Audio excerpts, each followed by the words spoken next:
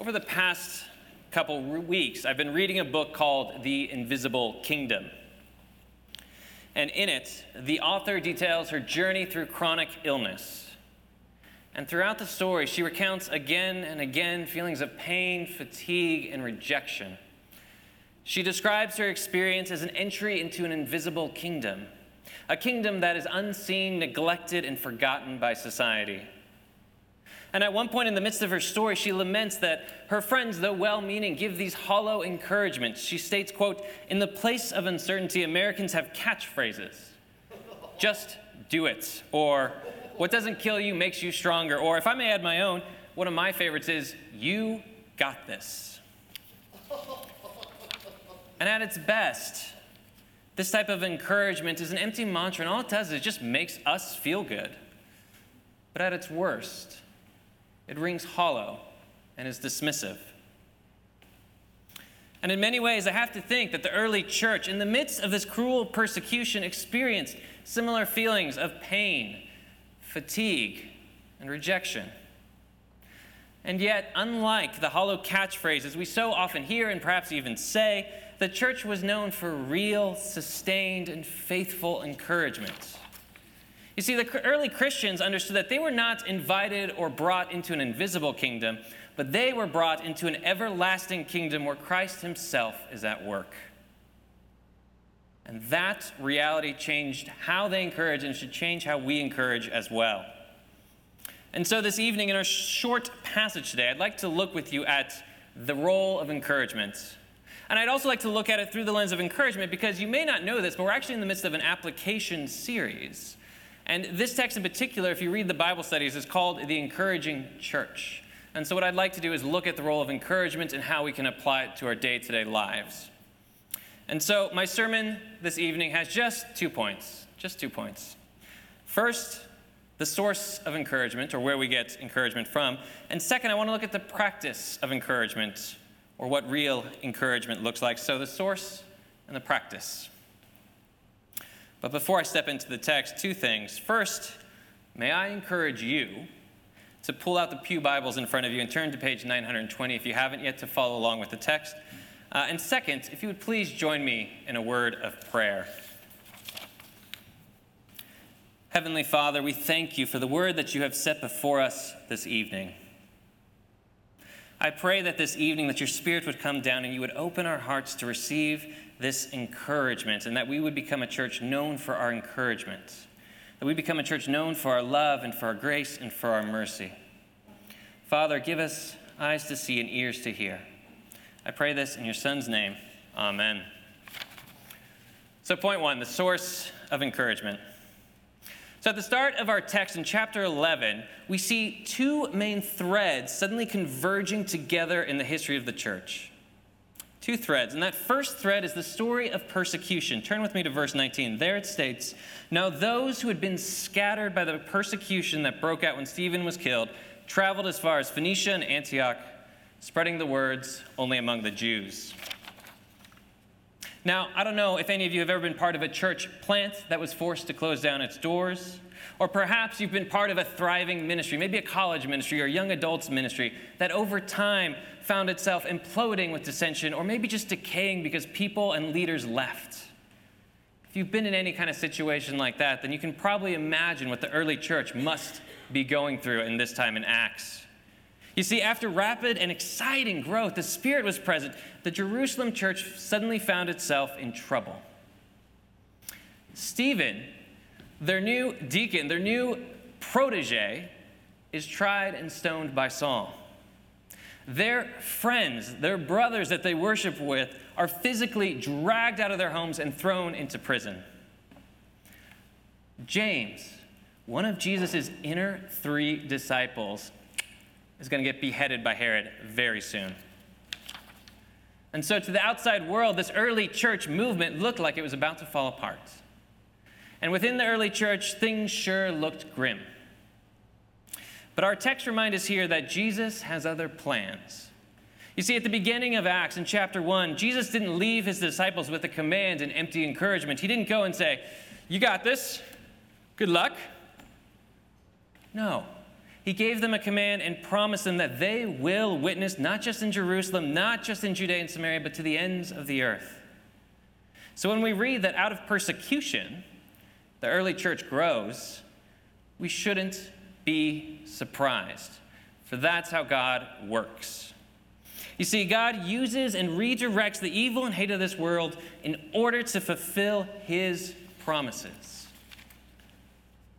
I've once heard it described by a seasoned pastor that God is not like a military commander. This pastor was American, obviously, but God is not like an American commander. He doesn't constantly mount offensive attacks. And that's sometimes what we want, don't we? We want to see God mount offensive attacks against sin and evil. Instead, God's more like a martial artist. He takes on the attack and he redirects the force of his attacker for his own purposes. Christ redirected sin and evil on the cross in order to bring about his salvation, and now Christ is at work redirecting evil and persecution to bring his gift of salvation to all peoples. Friends, in other words, our source of encouragement is found in the fact that God is always and ever in control. And yes, there is pain. Yes, there is hurt. And yes, there is suffering. But in God's plan and in God's kingdom, there is no pain without a promise. There is no hurt without hope. And there is no suffering without salvation.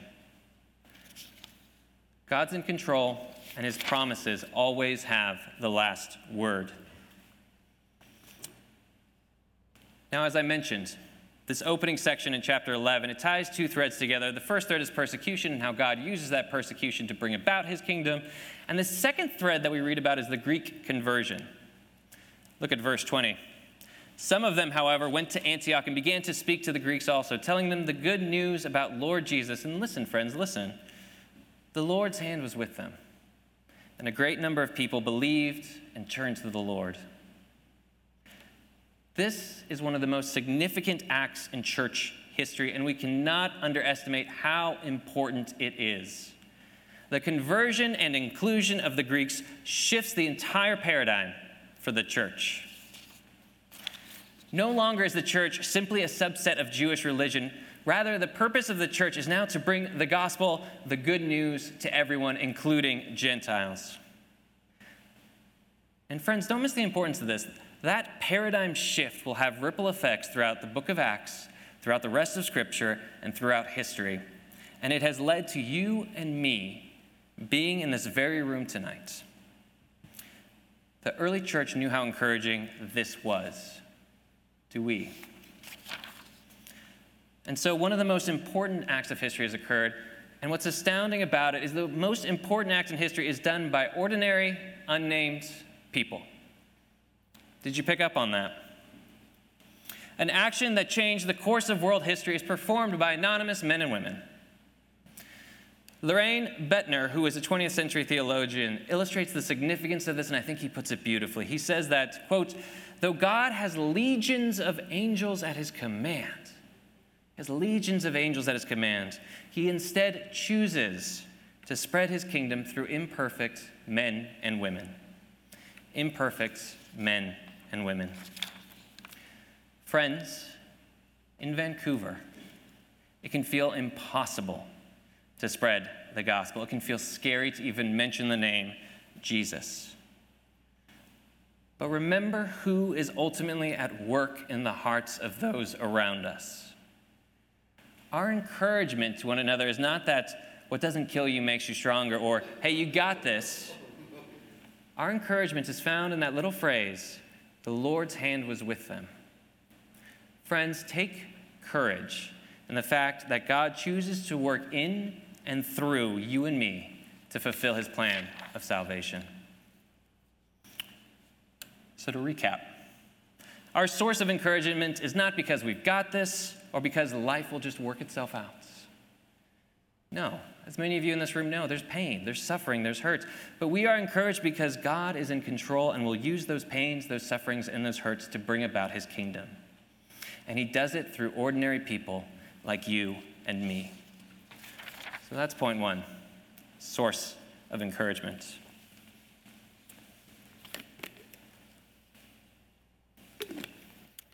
quite hot tonight. My second point is this, the practice of encouragement. And let's look at how the early church encouraged others throughout this text. And it's worth noticing, by the way, who the church actually decides to send to Antioch. As we'll see in chapter 15, or if you read chapter 15, when the church began to accept Gentiles en masse, it wasn't always received well with the church, right? There are divisions, there's councils that have to work these things out. But as the news reaches Jerusalem here about these Gentiles coming into the church, they don't respond with cynicism or suspicion. They don't send the person who goes, yeah, sure, that's great. But they've got good numbers, but how many people actually show up on Sundays? They don't send the guy who goes, yeah, Antioch, that's the new hot church plant right now, but let's see how they do when things really get tough. They send the guy who goes, let's go. This is awesome. We've got to celebrate this. They send Barnabas. And when he arrives and he sees the grace of God, he is glad. He's not jealous that this church is more cosmopolitan or that their numbers are growing while the Jerusalem church is stuck in a sort of religious lockdown. He rejoices. Outside circumstances cannot shake his joy over new Christians. And I've experienced something like that when I became a new Christian. I don't know if any of you have, but in the summer of 2006, when I was exploring Christianity, I met my friend's grandfather, and he was a deeply spiritual and deeply religious man, and he's got an amazing testimony that I don't have time to get into. But here's the thing, I met him once, and then I saw him one other time 3 years later. And a lot had changed. By that point, I was a professing Christian, and he had lost most of his savings and retirement funds in the 2008 financial crash. But when he saw me again at his home church, his face lit up, and he grabbed me in a bear hug that I was not ready for and said, "It's so good to see you again, Willie." And it's such a vivid memory because I've rarely experienced such profound gladness and profound encouragement in the same moment like that. And I have to think that my friend's grandfather took Jesus' words to heart when he told his disciples in Luke, "There is rejoicing in the presence of God over one sinner who repents." You see, to my friend's grandfather, a new believer, a new convert was far more important, and it was a source of greater joy and comfort than his wealth could ever be. How many of us could say that's true of us? How many of us, in the midst of tragedy, can actually rejoice with the angels in heaven when a lost sheep comes back into the fold? It's easy to let cynicism or suspicion creep in. But if you really believe that Christ is at work in this world, then there's absolutely no room for cynicism when it comes to conversion. Real encouragers don't worry about numbers or having the right type of person. They rejoice and they're gladdened easily. Now continue with me in the text and watch what Barnabas does, or read what Barnabas does. Verse 23 states that Barnabas, quote, encouraged them to remain true to the Lord with all their hearts. At least that's what how the NIV puts it. Encourage them to remain true to the Lord with all their hearts. You know, one of the things that I've noticed about Scripture as I've been reading it more and more, or at least as I've been reading it this year, and I'm kind of ashamed how long it took me to realize this, but whenever Scripture talks about encouragement or perseverance or endurance, it never says just do it. It never says accomplish more. It never says try harder, because that's the language of self-sufficiency and that's the language of achievement. Instead, Scripture often uses the language of remain, stay, abide. Remain because that is what Jesus commanded his disciples. Remain in me and I will remain in you. The language of perseverance, of endurance, and of encouragement is not about what we do. It's about what Christ has done for us and us remaining in that truth. But remaining or staying in that truth is not a passive activity. Don't make that mistake. Remaining is not a passive activity. The text says, remain true to the Lord with all your heart. And this morning, as I was talking with the senior youth about it, Karen Roberts mentioned that the language of remaining true reminded her of archery. I don't know if any of you do archery here. But when an arrow remains true, it hits the bullseye. But for that arrow to remain true, it requires discipline, attention, and focus. And that's really hard to do, especially when we live in a culture that's defined by distraction and amusement.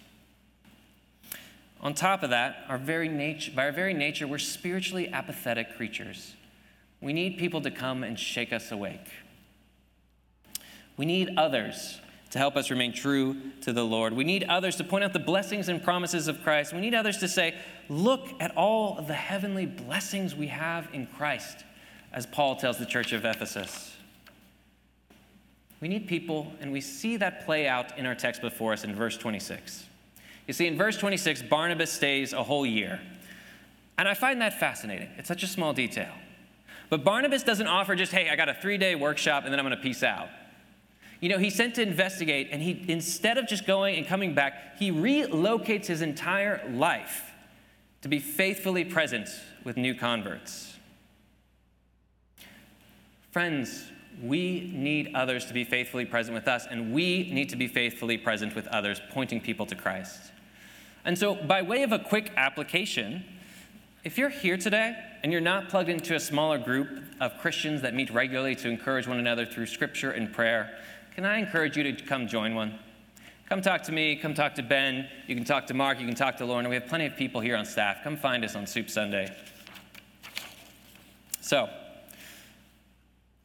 return with me to the text. There we see Barnabas. He rejoices with newcomers. He encourages them to remain true to the Lord. He relocates his life to be faithfully present with new converts.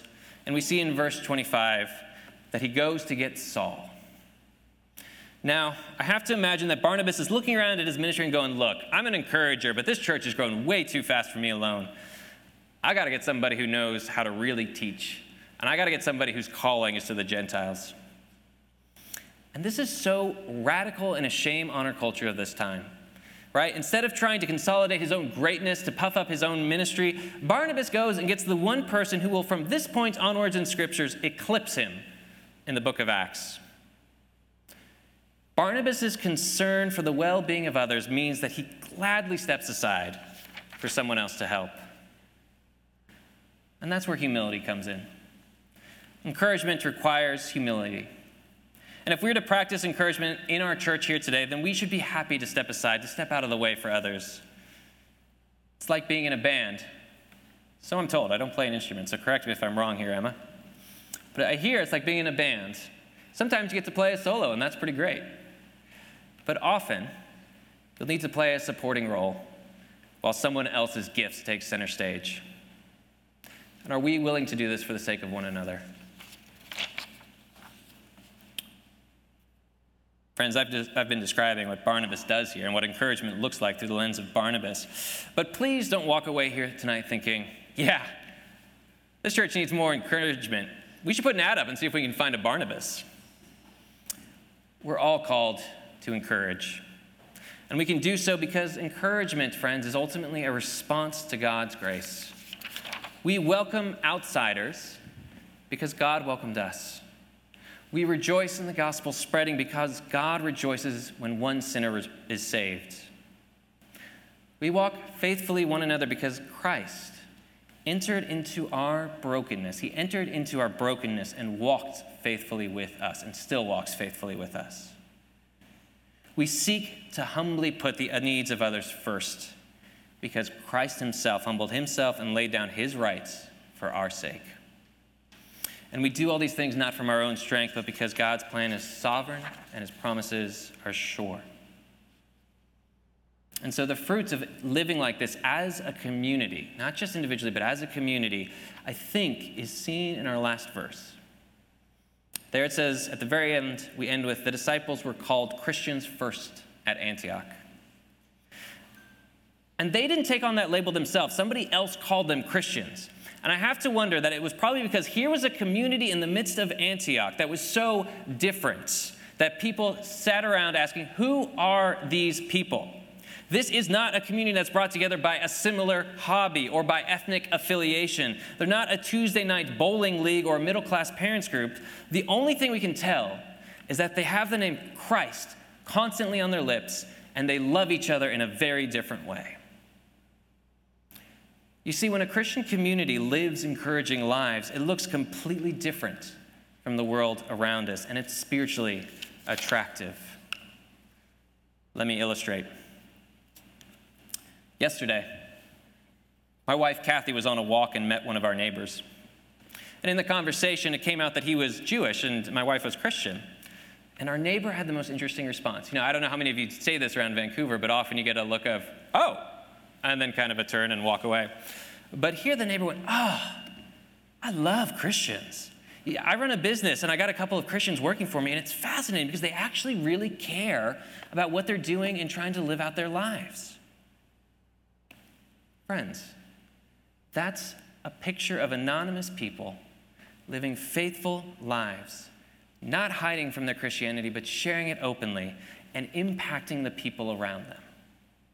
You see, that's how God works. He works through anonymous people, and it's attractive to people. Let me draw us here now to a close. If you'll return with me to my opening story. The author of this book was dissatisfied with her friend's encouragement, and it's easy to see why. Our culture mistakes encouragement for cheering up. It mistakes encouragement for making someone feel better. And from a worldly perspective, that's the best we can offer in the face of uncertainty or pain. But friends, we as Christians have so much more to offer to people outside the church and to each other. You see, encouragement is the action of giving someone support, confidence, or hope. And we have the ultimate support, we have the ultimate confidence, we have the ultimate hope in Christ Jesus. And so, friends, would you please pray with me as I finish this sermon? Heavenly Father, we thank you for the grace you have given us today. May we reflect on the goodness of your words and promises. Encourage us and create in us and in our church something new. Father, we pray for your Son, Jesus Christ, to come and revive our hearts and revive this city. We pray that we'd be known as an encouraging church to our neighbors. We pray this in your Son's name. Amen.